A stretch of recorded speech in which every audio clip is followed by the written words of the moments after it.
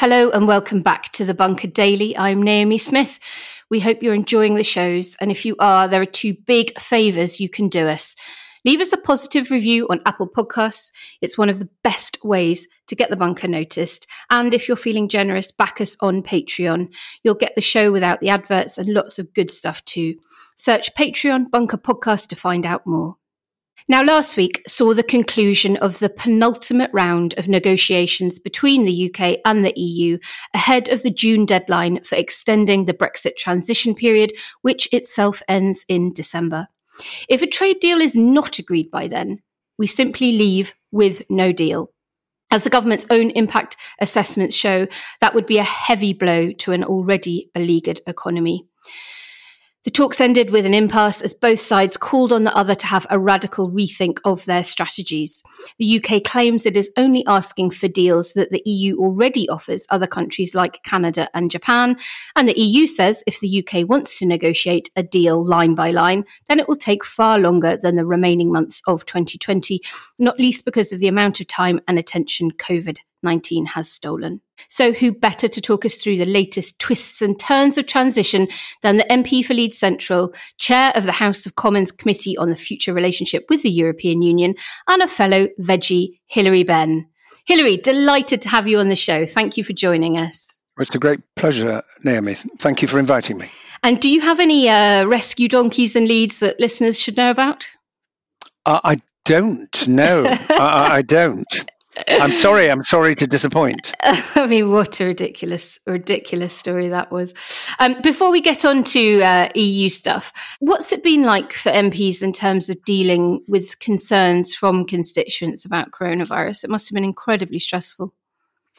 It's been very busy. I was talking to a colleague the other day, and she said, I get up in the morning and I go to the emails, and 12 hours later I finish dealing with the emails and go to bed, and the following morning I get up and do the same thing all over again. And what that reflects is that all MPs have had lots of questions, queries, cries for help from people whose incomes have disappeared, their businesses is threatened with bankruptcy, they're not sure how to access universal credit or one of the support schemes that the government has put in place, or they're falling between the cracks of those schemes, worries about personal protective equipment in hospitals and in care homes.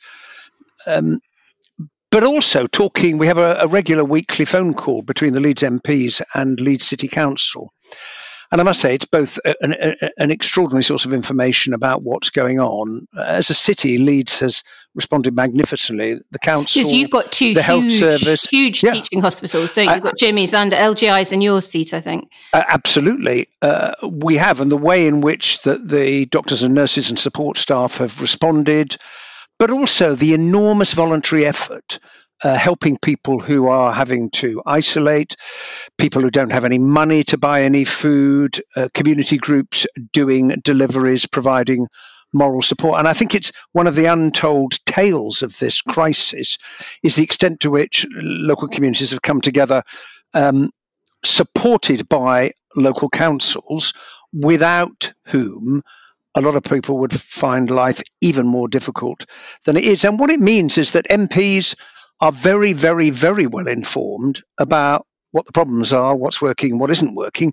And so when we participate in the virtual parliament, and later on this afternoon, I'll be asking a question of Matt Hancock when he makes his statement, we do that armed with the knowledge and experience of helping our constituents over the last 8 weeks. And it's been the same for every member of parliament. And we do our best to try and assist, sort out problems, but also to draw out of the many problems that come our way.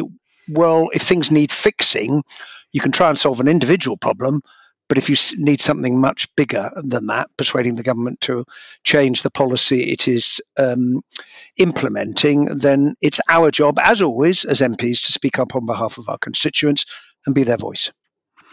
Thank you. And as somebody who lived in Leeds for about 6 or 7 years, I'm very gratified to hear that there's this sort of pan-Leeds effort to help people out. But turning now to our future relationship with the European Union, you chair a very diverse committee, it has to be said, members ranging from no-dealer Peter Bone to soft Brexiter Stephen Kinnock and anti-Brexiter Joanna Cherry. But you, as I understand it, you really try and run it by consensus. That, of course, to the average person sounds incredibly sensible and obvious, but how hard is it to do in reality?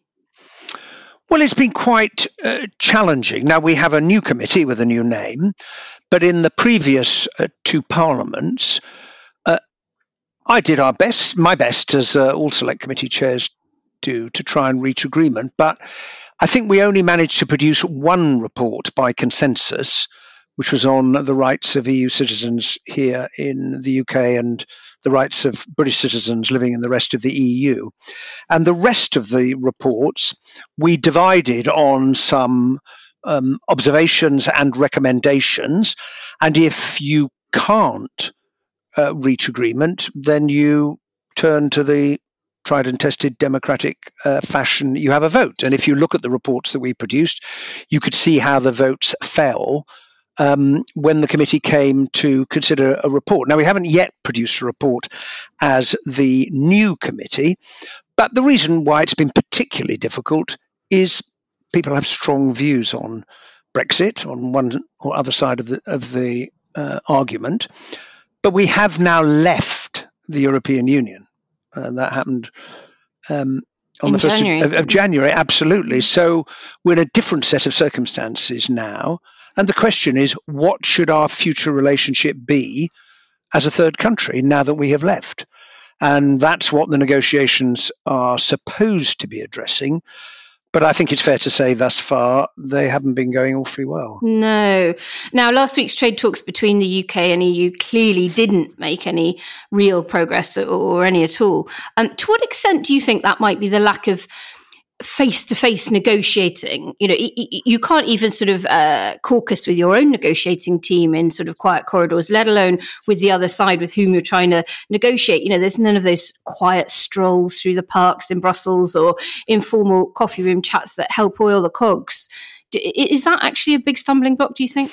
I think in any negotiation, those kind of side conversations are really, really important to trying to achieve a breakthrough, because there are things that people will not want to say in a formal negotiating session in any circumstance, but they might sidle up to their opposite number and say, look, what if we tried this? Is there any room for manoeuvre on that issue? And I think it has undoubtedly made it difficult. The fact that those involved have, in a couple of cases, had coronavirus, and of course the whole of the government machine in the UK, in the 27 member states, and in the Commission has been occupied with trying to deal with the coronavirus pandemic. Well, that hasn't made it easy either. But there is also another problem, which is a fundamental difference of view between the two sides as to what the basis for a deal should look like. Both sides have got their red lines. On the UK side, the government says we are not going to sign up to any deal that requires us to accept EU legislation in future as binding upon us when we have no say in its determination, and we're not going to be subject to the European Court of Justice, and that's crystal clear. And on the EU side, Michel Barnier, on behalf of the member states, says we must at all costs preserve the integrity of the single market and the customs union. And therefore the question is, what does a potential meeting place in the middle look like? Because now the question of our membership is gone, we've left. I would hope that all those involved would be wanting to have the closest economic and other relationship with our European partners, who are our biggest trading partners, our friends, and people with whom we work closely in or out of the EU on a very, very large number of questions. And there's clearly going to have to be movement if we're going to see the prospect of a deal, particularly because the government has said we are under no circumstances agreeing to an extension. And an extension only makes sense if it's for a purpose, and unless you can overcome the impasse we have at the moment, then it's hard to see how things are going to pan out to either side's benefit. Indeed, and I think it would be very reasonable to hope that the government was trying to get a deal. But they did confirm this weekend that some civil servants working on coronavirus have now been put back to working on those preparations for a no deal, the so-called no deal planning. Should this comfort us that they're planning, or should it concern us that it's actually what their ambition is?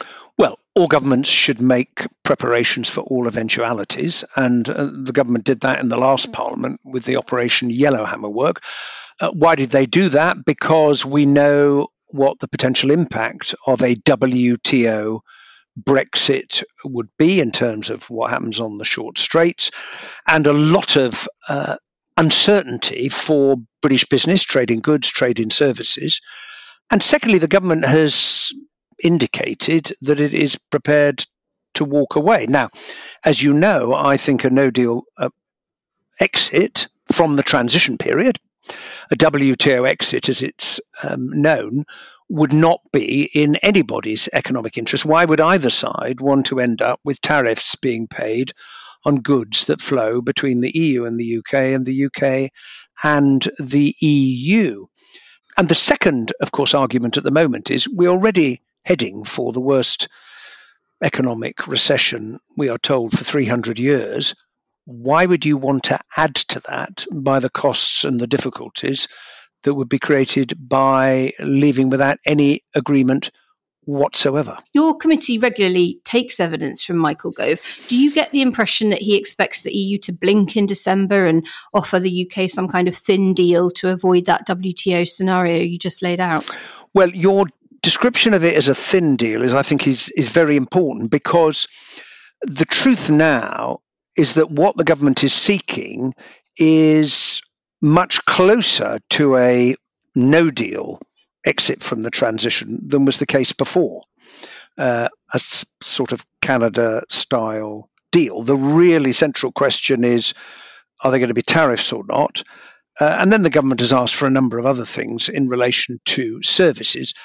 But as we know, on the EU side, their big concerns are level playing field, because, as they put it, if we give you access to the market on preferential terms, how do we know that you're not going to seek to undercut us to gain a competitive advantage, to move away from EU rules that will give you an added benefit, which you then use to sell through the door that you've asked us to leave open for you? So that's the central concern. It goes back to my point about the integrity of the single market and the customs union.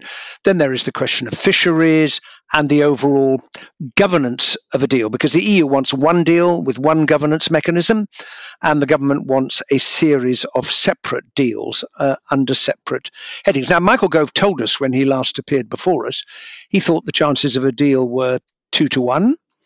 And it depends whether you believe that the time constraint, because the government says it will not under any circumstances agree an extension, and the impact of coronavirus will lead both sides to say, look, we've got much bigger problems to deal with here. Why don't we agree something that is sensible? Now, I happen to believe that there is a place where the two sides can meet in the middle, and it goes something like this. The red lines have been laid out, but the EU says to Britain, all right, as long as in practice you maintain alignment with EU rules because you're aligned today, then we will give you a certain degree of access.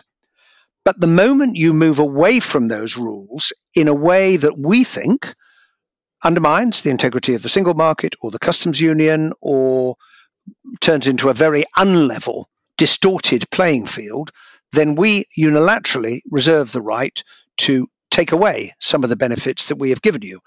And then a deal like that enables the UK side to say, right, we have not signed up to abiding by the rulings of the European Court of Justice, and we have not signed up to accepting new EU laws in the years ahead that are binding on us when we've had no say in their determination.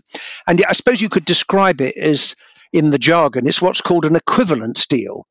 And that's what the government is hoping for in financial services. The EU looks at the UK and says, well, as long as you're doing these things that you're doing at the moment, then we can give you a certain degree of access. Now, that would be, it seems to me, a pragmatic landing place in the negotiations. The downside, of course, is that it would be not hugely stable because one side would be reserving the right to change the terms of the agreement on the basis of the decisions taken by the other side. But it's the only way that I can think of that allows you to uphold the red lines of both sets of negotiators. The assumption that the EU will always back down and give us what we want, this nonsense that we hear from the particularly the hard Brexiter side, is that it's almost based on this misguided perception that the brinkmanship worked for Johnson at the end of last year. Except, of course, the EU didn't blink at the end of last year. It was just that Johnson reneged on previous assurances he'd given to the DUP. So while I understand the rationale for having some kind of approach on equivalence with regards to standards and regulatory things, it's much, much more difficult when you've got the Good Friday Agreement to uphold and, protecting the integrity of that and this border in the Irish Sea. You've been on visits, as I understand it, to both the north and south of Ireland. Talk to me about that situation, how damaging a hard border would be, the extent to which the EU and Dublin particularly would be prepared to trust the British government on this? Well, the first thing I would say is that under no circumstances can there be a hard border between Northern Ireland and the Republic of Ireland. I mean, whatever has divided people on Brexit, this is the one issue on which everyone has been united. And the question is, how do you achieve that? Now, you're absolutely right that last autumn, what Boris Johnson did when he became Prime Minister was to accept what Theresa May was offered originally, because she was offered a Northern Ireland only deal, exactly. And she said no, and then came up with the UK-wide one, which Boris Johnson rejected, but he then went back to what had been previously given to the UK, and that's why the deal was concluded. Now, the question here is this. What it says is that you have to have a mechanism of ensuring that goods that are at risk, this is the key phrase in the Northern Ireland Protocol, goods that are at risk of entering the Republic of Ireland from Northern Ireland, you have to have a way of checking that they comply with the Single Market and Customs Union rules. If you're not going to do that checking on the border, which neither side is going to do, because what I learned most forcefully from our visit to Northern Ireland, 2 visits to Dublin, was that it's in part, it's about the psychology of the peace process. Because what the Good Friday Agreement did, this extraordinary political achievement, was to say to people in Northern Ireland, you can be British, you can be Irish, you can be both. Yeah. You can live one side of the border and go and worship at a church on the other side. You can live in the Republic and go and play squash in the sports centre in the north. And for those who have lived through the time when there were checkpoints and so on, this has been a transformation. And it was a transformation brought about by political leadership, but also in the context of our shared membership of the European Union. And that is why it is essential that we find a means of ensuring there is no return to a hard border. And that means the only place in which the checks that need to be carried out can be done is somewhere between GB and Northern Ireland. Now, we need to be practical about this. If a lorry from a supermarket is getting on the ferry to take a load of items for its supermarkets in Northern Ireland, it's very hard to say that they are at risk of entering the Republic of Ireland and ending up in Greece. And therefore, one could have a different approach to those kind of goods as opposed to others.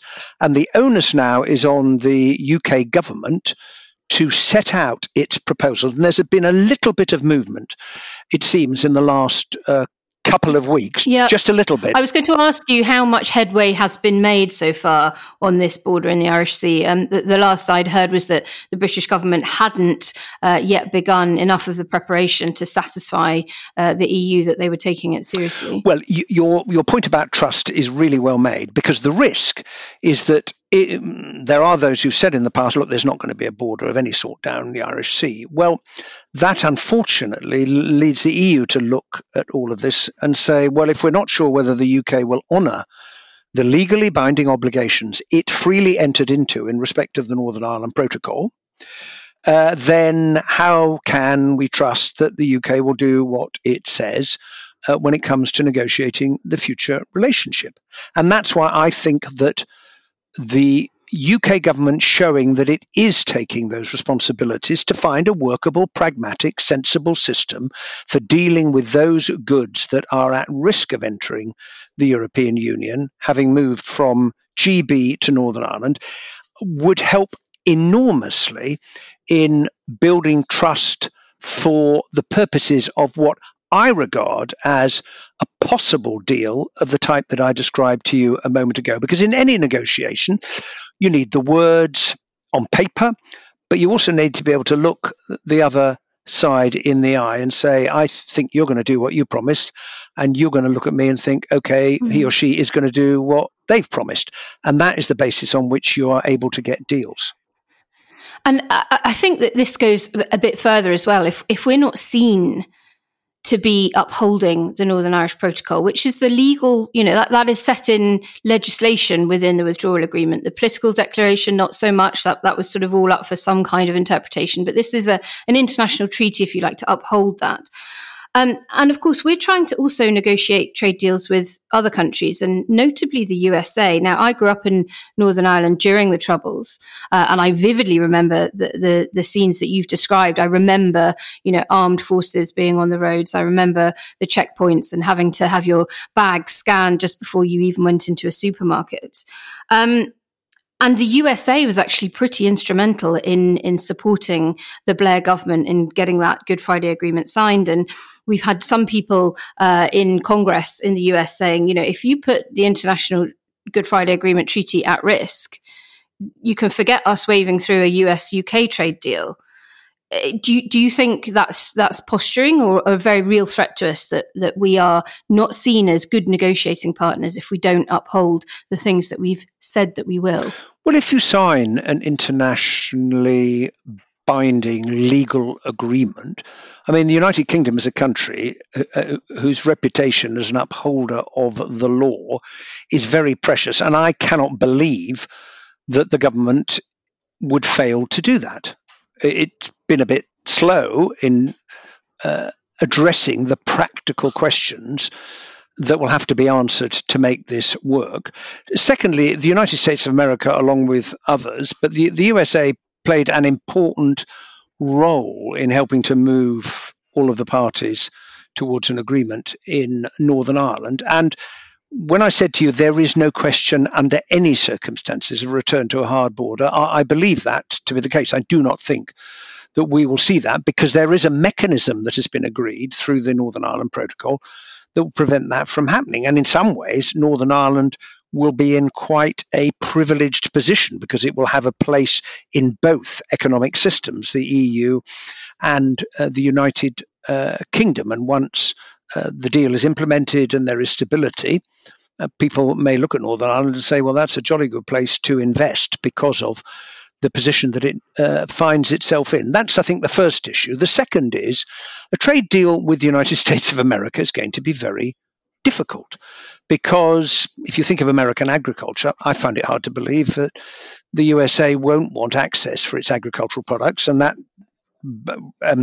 brings you right up against our food standards and animal welfare standards here in the UK, and there's a lot of concern about that. And thirdly, the President of the United States of America is, I would say, in many ways a protectionist. And the government seems to be putting an enormous amount of store by a trade deal with the United States of America. And even with the USA, on average, it takes about 4 years for a trade deal to be negotiated. And it's very important to bear that in mind. And even if there is one, the government's own economic assessment from last year said, well, it will give us a bit of a benefit, but it is outweighed a number of times over by the loss of potential GDP that will come from leaving the single market and the customs union, and especially if we have a WTO relationship with the EU after the 1st of January. And it is somewhat ironic that the government says on the assessment of the economic impact of leaving with no deal with the EU, it says, well, you shouldn't really pay too much attention to that because, that's just one assessment. Who can know? And yet, when you look at the document they produced earlier this year on a trade deal with America, there were about 60 pages of assessment of the economic impact. And you can't have it both ways. Either you think there is going to be an economic impact which you can rely upon, or you don't. And I put it to Michael Gove when he last appeared that was a pretty clear contradiction in the government's position. And the final point I would make is, what are the prospects for trade agreements in a post-coronavirus world? Indeed. And I don't think that we yet fully understand the answer to that question.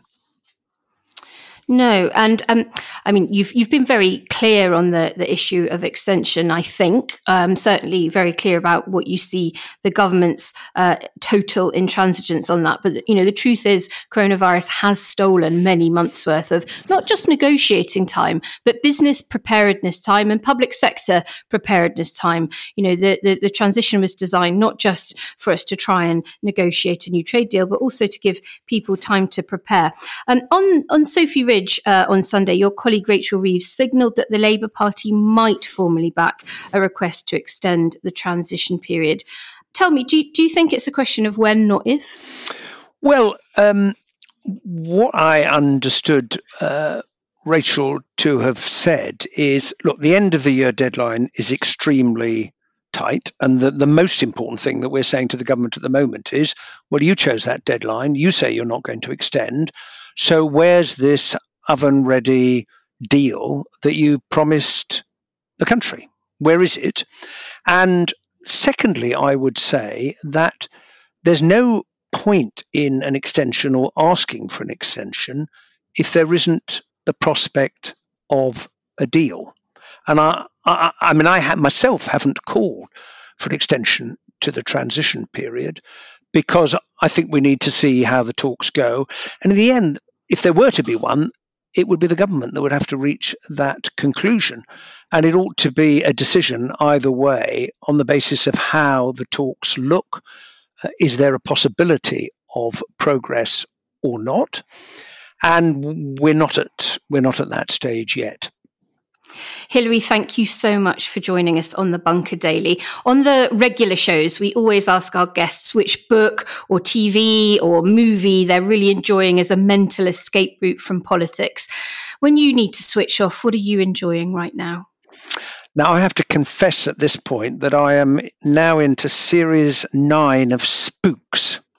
Oh, it's so good. I've rewatched the whole thing too. Well, you've been watching at a faster rate than I have. Now, people might think that terrorist threats and disasters and all of that is not quite how one would like to holiday. Wind down from coronavirus, but it is extraordinary television, and it reminds us that all of these things that we enjoy because of the skill of writers, producers, and actors. I was on a Zoom call on Friday with the theatre companies, the opera, the ballet in Leeds, with my colleague Rachel Reeves. And just hearing those people who've devoted their entire lives to bringing performers and actors together to create wonderful plays and dance and operas which we can enjoy, and the sheer difficulty of trying to do that in a socially distanced way, even if we get to the point of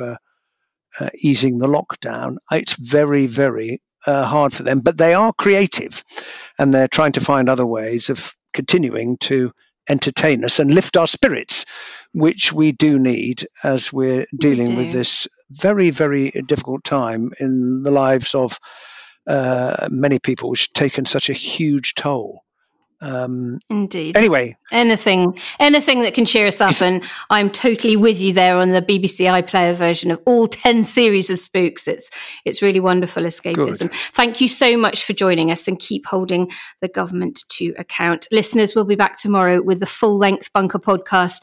Don't forget to check out Patreon Bunker Podcast to support us, and we'll see you soon.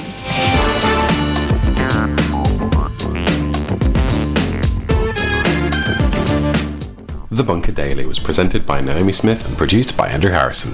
The assistant producer was Jacob Archbold, and audio production was by me, Alex Rees. The Bunker Daily is a Podmasters production.